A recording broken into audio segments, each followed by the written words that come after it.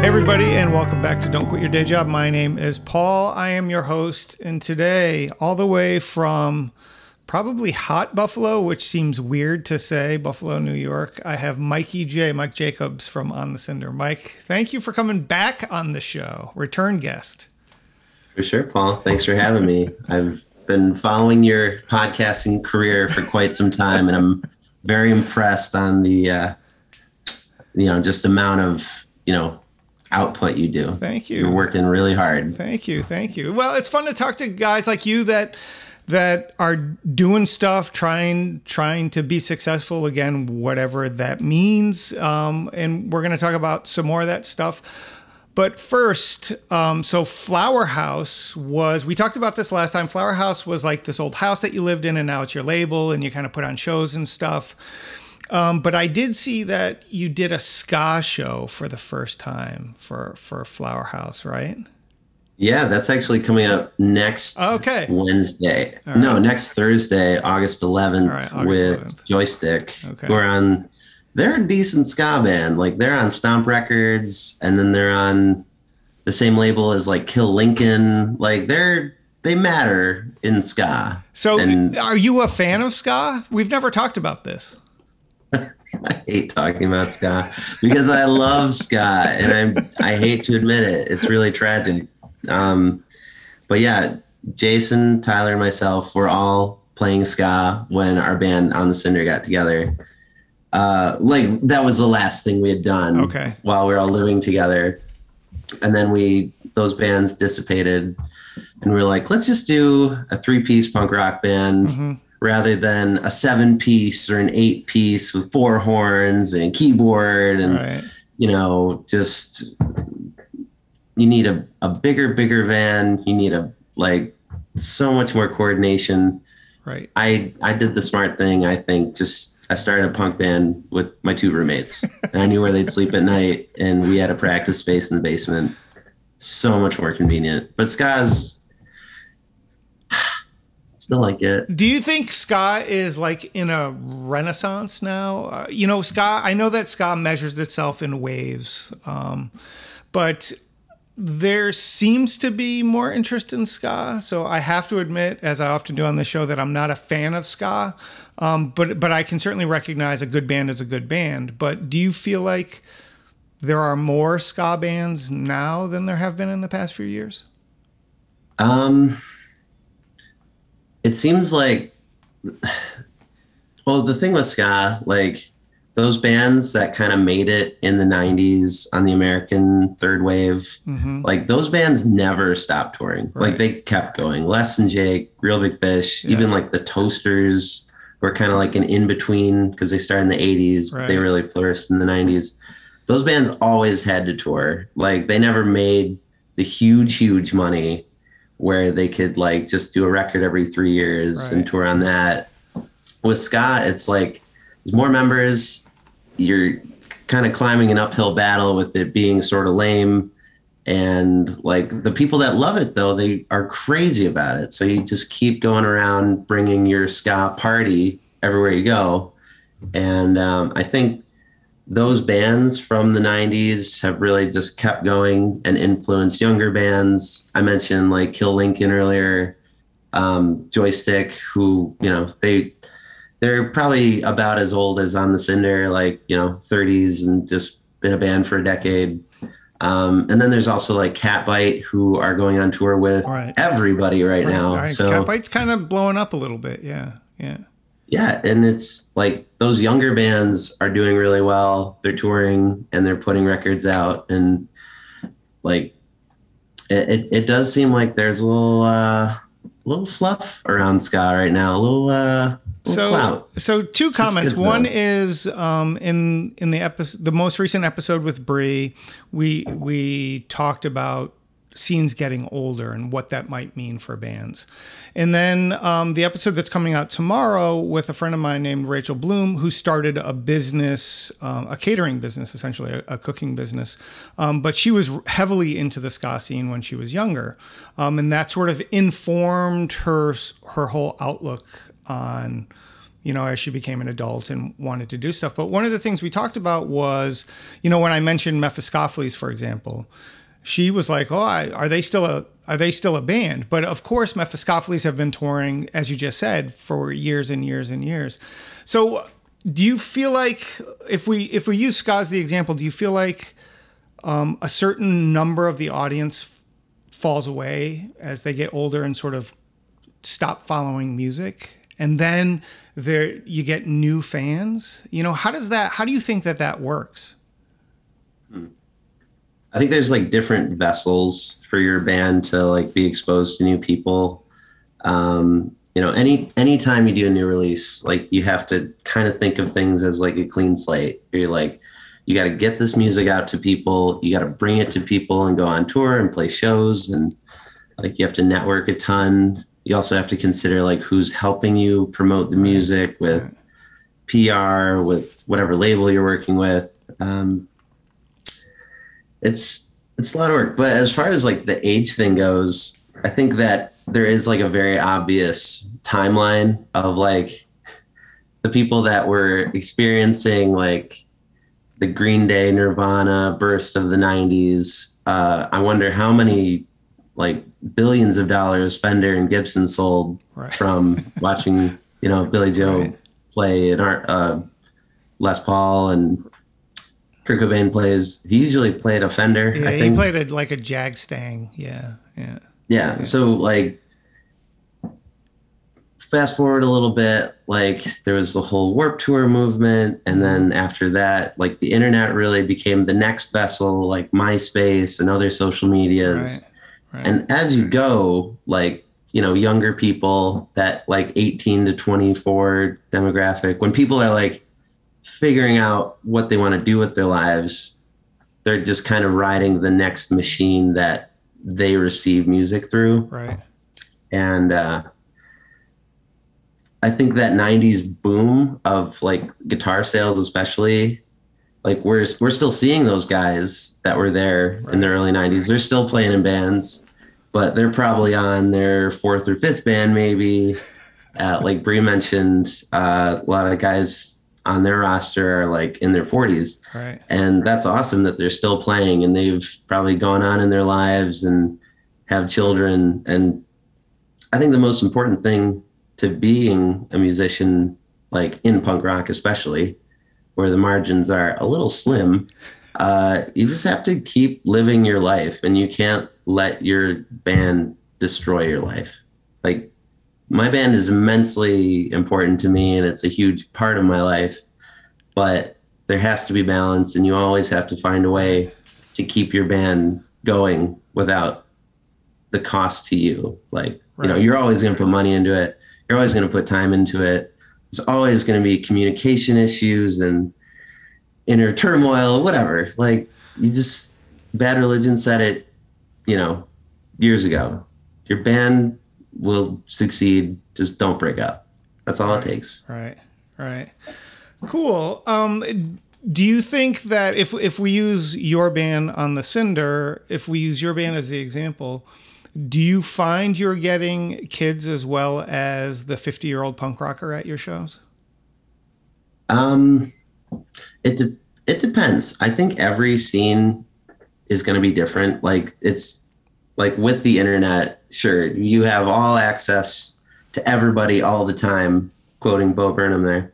But like, so does everyone else. Right. And you really have to find a way to be that little sliver in someone's day. Like, whether it's streaming your song, playing in their town, doing social media, goofy stuff. We do like quizzes on our Instagram stories or funny pictures, whatever. Yeah. Like, I think when it comes to ages, I feel like we're definitely going to get more kids at like house shows where there's no rules, and kids are probably bringing their own booze and they don't have to check their ID or anything. Yeah. But like, that older demographic is also really important to your band because they have jobs and money, and they remember a time when they were listening to full albums. Yeah. And like, maybe that 50-year-old guy is going to like really invest in your band more than the kid that you love jumping around at the show. Definitely need that guy there. But, he'll be jumping for the next band too. Right. And when he goes to college, he'll probably, drop out in 2 semesters and not give a shit about music. Who knows? So one more thing here before we talk about what On the Cinder is up to. And that is, you mentioned bands, right? So you have with social media and with the internet, you have outreach and you can do a lot of stuff. Everybody can record an album in their bedroom, right? But not everybody should, is kind of my my attitude right now. Just because you can doesn't mean you should, right? Because you can record a song doesn't mean that in and of itself doesn't make the song good, right? You can distribute it on Spotify. Just because you can do that now, which was impossible 30 years ago, but you can do it now, that doesn't make the song good, right? So how do we teach other bands or kids that are interested that you gotta put in the time to learn your instrument and write good songs? Because I maybe sound like the old man now, but it's like, well, you gotta walk before you can run. But everybody can run now, so. Yeah.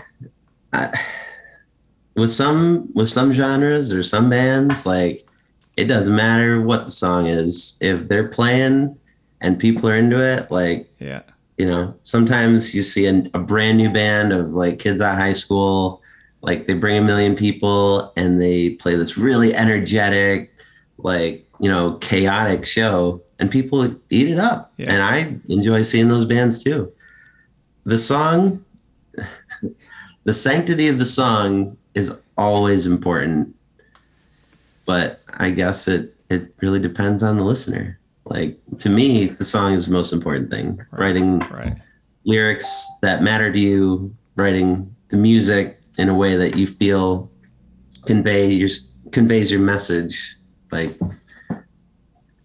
it's very perspective based. Everyone is going to be different. But some people love. If I can interrupt, sorry. That's the difference between like the live experience and the recorded experience, though, right? So you can have a simple or crappy song, but if, as you just said, if you put a lot of energy into it or it feels genuine to the audience, you'll get some reaction no matter what. But if you buy their vinyl or whatever and you go and listen to it and you're like, well, this is the same, 3 chords shouted that I've heard 70 million other times, right? So, there is that dichotomy, there is that difference. And again, I do, because you don't want to be the guy that says, well, you're kind of shitty, you need to practice more, because that's not encouraging, right? So there's that, you're trying to walk that fine line. Well, I don't know, right? What do you do in your scene? You put on a lot of shows. You're very supportive. You were supportive of us when we were on tour with Doping the Void, even though you weren't doing that show. So how are you, let's put it in the context of you. How are you trying to help kids? I think it's very trial by fire. Like, okay. You got to get out there. Like, comedians say it all the time when you're starting out. You have to go out there and bomb for like years till you're good. Right. And I think I get your perspective where it's like you're a guy that plays in bands and you run a label and people like you're stuck listening to other people's music that you're not choosing to listen to. Right. People are sending you songs. They're like, put this on vinyl or put this out, and you listen to it and it fucking sucks. And you're like, and you don't know what to say, but to be like, I can't right now. Keep going. Keep working on it. Keep trying. Yeah. Write more. Yeah. And just, you just always have to be writing. You have to bomb for a while. And sometimes like, your band goes through changes where you do different approaches. You want to say different things on stage. You don't want to say anything on stage. There's also different songs you want to put in your set that say different things and mean different things. Yeah. Like, especially with the pandemic, for example, like a lot of bands didn't play shows for 2 years. Yeah. Like you might have had a chance, like for us being a band of like 7 years at that point, we're like, we collected and we're like, what do we want to do? Do we want to do this as we always have? Do we want to try something else? Do we want to do a different angle? I hope a lot of bands took the time, because you had the time. Everyone was sitting their asses at home to reflect on what they wanted to do, what they're meaning to do, while still having fun, right? Right, exactly. Having fun is for sure the most important thing.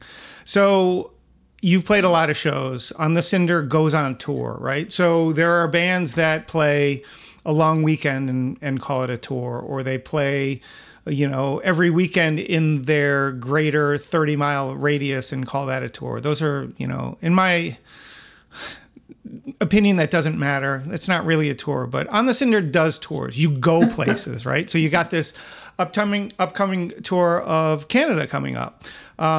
So before we talk about the nuts and bolts of getting that shit together, what's a memory that sticks out where you guys bombed, where you played a shitty show and people were like, On the Cinder sucks? Ooh. Well, there was this one time in Pittsburgh. No, I'm just kidding. Usually we play okay in Pittsburgh. So maybe not even that you were bad, but just you had one of those shows where where everything went wrong. That's had to have happened with the number of shows and tours you guys have played. For sure. I'm trying to think of a story that won't get me in trouble with my other guys. Just any time equipment breaks, like we've had very like middle of the road equipment our whole, band lives. I think your bass amp broke on the last time you guys played in Pittsburgh. Yeah, man. That shit happens all the time. That's an Ampeg. I paid money for that and I put money into fixing it, but it's still a machine. It can break down. Yeah. Just anytime like something happens, like sharing gear and someone else, like it was probably going to happen anyways, but gear gets like busted up. Like Tyler will not let anyone borrow cymbals, and I really don't blame him for it. Blame him 100%. Right. Yeah. It happened once where he did lend it to somebody at a Buffalo show.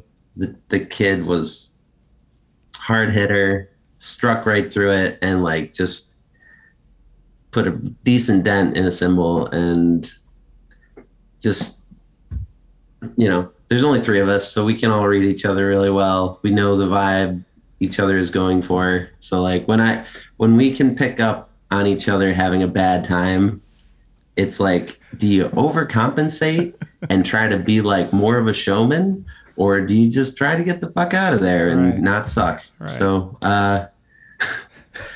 anything gear related is like, that's like the bare minimum. You just hope that your stuff works. Right. And if it doesn't, or somebody breaks it, or you break it yourself, that's a shit in the cut for sure. You gotta, then you just gotta get through it.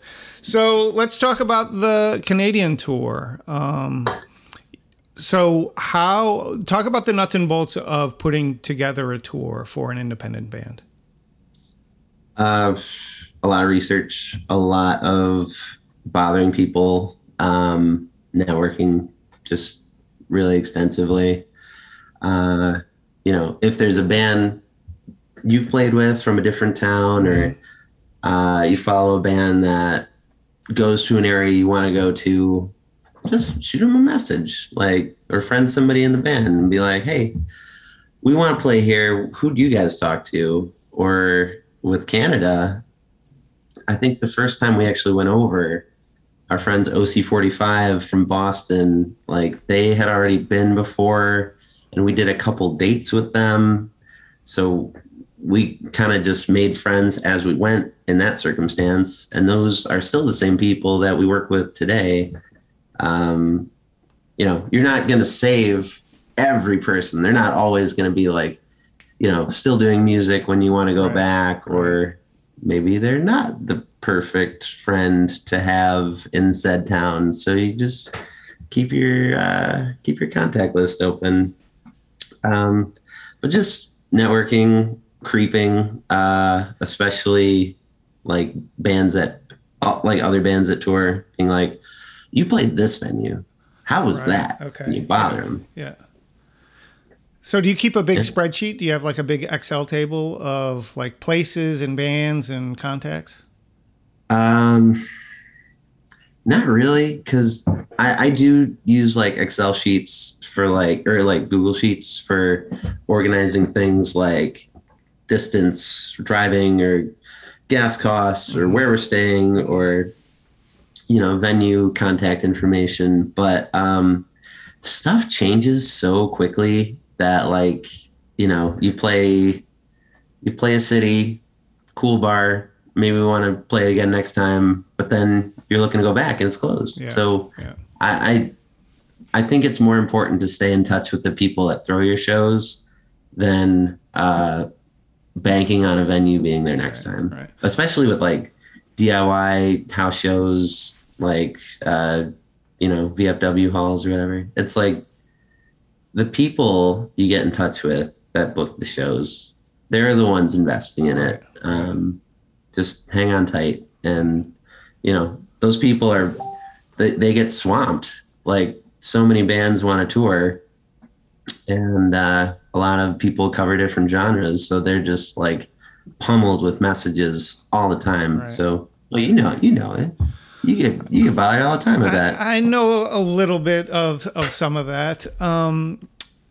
When you're reaching out, what's the timeline that works for you guys? Are you booking 6 months in advance? When you say, okay, guys, Tyler, Jay, we're going to go to Canada, right? So, and we're going to do it in 6 months, or we're going to do it in a year. What's that conversation like? How are you figuring that out? A lot of the times we'll figure out where we want to go because people are like bothering us to come. Okay. Like, that's a cool problem to have. Yeah, it's not bad. It's just like they're in Texas and you're in New York, and it's like, how the fuck do I get there? So you got to figure that out. And your friends want you to come on a Friday, all the way in Texas. So it's like, do I do a Sunday, Monday, Tuesday in the Midwest to get there? But like, with Canada, our friends didn't see us at Pouzza Fest, which is up in Montreal every spring. And a few of our Quebecois friends were like, when you come to Pouzza Fest, you got to come up here. We miss you. And nothing greases the wheels in our van like, that sort of invitation.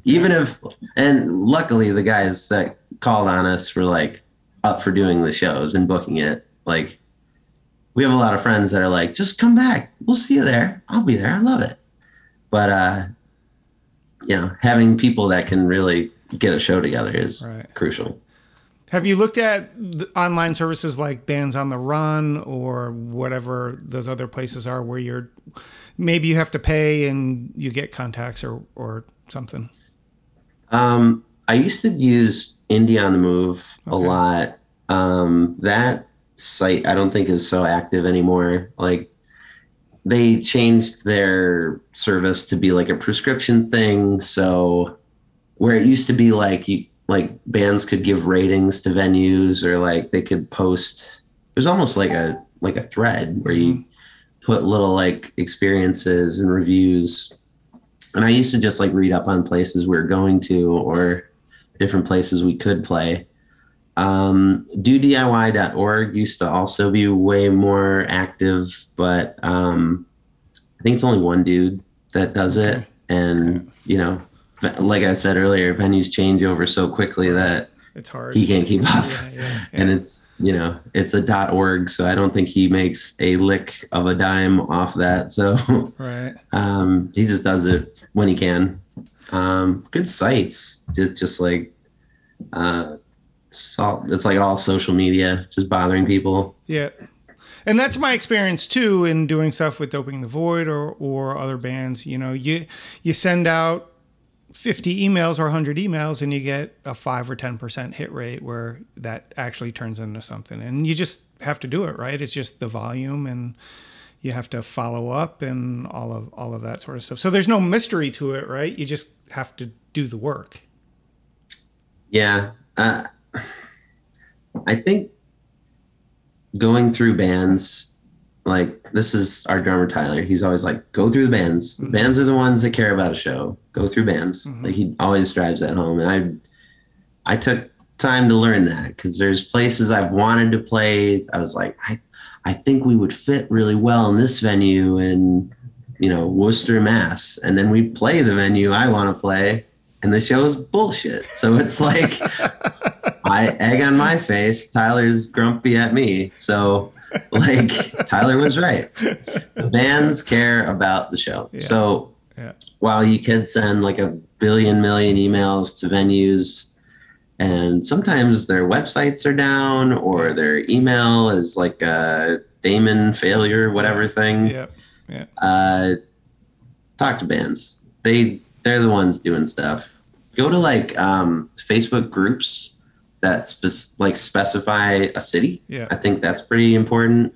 Or look at hashtags on Instagram. That's a good way to find house shows actually for people that are looking for that. There you go. You just sound kind of weird being like, hey, I found you on a hashtag. Can my band play your house? Right. I'm not weird, I promise. But yeah. You can't say that without sounding weird, unfortunately. So, why is a Buffalo band playing in Scranton, Pennsylvania? Because that's where Camp Punksylvania will be this year. And we're playing the after party prom the Friday night, September 9th. Why is it in Scranton? I guess this is the second year they're doing it. Yeah. I know that our friends Working Class Stiffs are really tight with Riot Squad Media. And Joe Scrivano, their bass player, he's like a really cool older brother uncle figure to me. Right. So like we can just shoot the shit forever. And he's pretty involved with the scheduling and stuff. So I think us being friends helped get us involved. But there's a handful of Buffalo bands playing, I think. It's a pretty regional festival. Yeah. Are there a lot of Pennsylvania bands playing? There are. I trust there are. Yeah, there are for sure a lot of Pennsylvania bands playing. I think part of the struggle with that show this year is Four Chord Music Fest is happening, I think, the same weekend, which is a very, very big festival. Yeah. So Scranton will be the northeast corner. Southwest will be the Four Chord Fest. Yeah. So if you want to play Pennsylvania that weekend, go to Erie. I'm just kidding. Don't do that. Or go to Buffalo. Well, a lot of Buffalo bands will be at Pennsylvania. I think. That's fair. So before we wrap this up, what else is on the Cinder doing? So you had a record pretty recently. Are you working on more stuff? Are you getting ready to record? We actually just finished a new full length. We just finished the vocals on it yesterday. Okay. So now I just have to mix it and we're just going to do our due diligence, shop it around.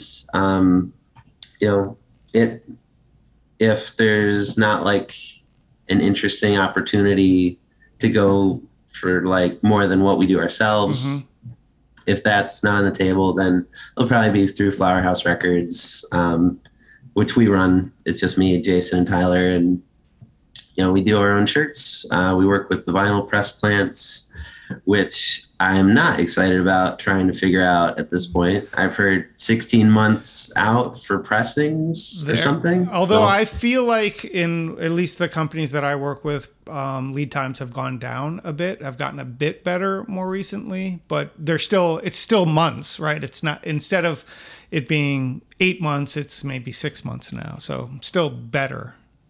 Okay, that's good. I'll bother you about your contacts, but I don't want to blow up their spot. You can do that under the table with me. Yeah, right on. Yeah, new full length at some point. We're playing the Fest in Gainesville in October. Sweet. That's cool. Yeah, that'll be neat. It's our first time. pestered the dude that books it for years and years, and we've constantly toured down to Gainesville, like when we play Florida, and it's always a good time. It's such a cool city. So, it feels like a cool opportunity for us. That's great. So, again, speaking of success, it's those sorts of wins that are maybe still small, but are substantial, right? That's Playing Fest is a cool thing. It's got a great reputation. Cool bands play it. So it's cool for you guys to get in that. So that's awesome. Yeah. Yeah, we just couldn't get our Goo Goo Dolls cover set together in time. There was an opportunity to do a cover set, and the one the organizer sent my way was Goo Goo Dolls. And I was like, how hard could it be? I did grow up listening to them. Right. How hard could it be? Tyler and Jay really don't know the music. Okay. So we'll think of something. Hopefully we get on next year too, and we can get some something organized, because it'd be nice to play twice that weekend. Yeah. Rather than just one show. One show all the way there, yeah. One more thing here before I let you go, Mike, and that is, has there been any thought in the band to somehow subsidize your touring and record releasing schedule with Jay's jerky business? I am going to totally let him know you're interested in sponsoring. Yes. And funding it. He likes it. We've had all kinds of goofy, drunken, influenced ideas to, push some other product aside from vinyl and t-shirts with this band. Tyler wanted to do a hot sauce at one point. Okay. There's always the idea in the back of my mind to find a cidery to do On the Cinders on the cider. Perfect. But that I've heard that doesn't sell well at all. Like when bands do like a premiere beer, like it really doesn't sell unless it's for a very specific event, and it's got to be a really short run. Right. Jerky, dude. So Jay's jerky is really good. He gave us some when we were on tour in Buffalo, and we ate it immediately on the right when we got back in the van. So I think you have a business there. Everybody loves jerky. Except the vegetarians, but maybe we can do some dried eggplant or whatever substitute there is for that. Some sort of seitan thing. Yeah, for sure. Yeah, maybe. Yeah. Awesome. Well, I will drop all the links for On the Cinder into the podcast description. Check them out at Fest. Check them out at the Camp Punksylvania Scranton Prom thing. Check them out on tour coming up in Canada. And you can certainly go to their page. And so I have the flat cap that I bought last time I saw those dudes. So that's my current fave. Mike, thanks so much for coming on the show, man. It's always good to talk to you. Love you, Paul. See you later, man. See you.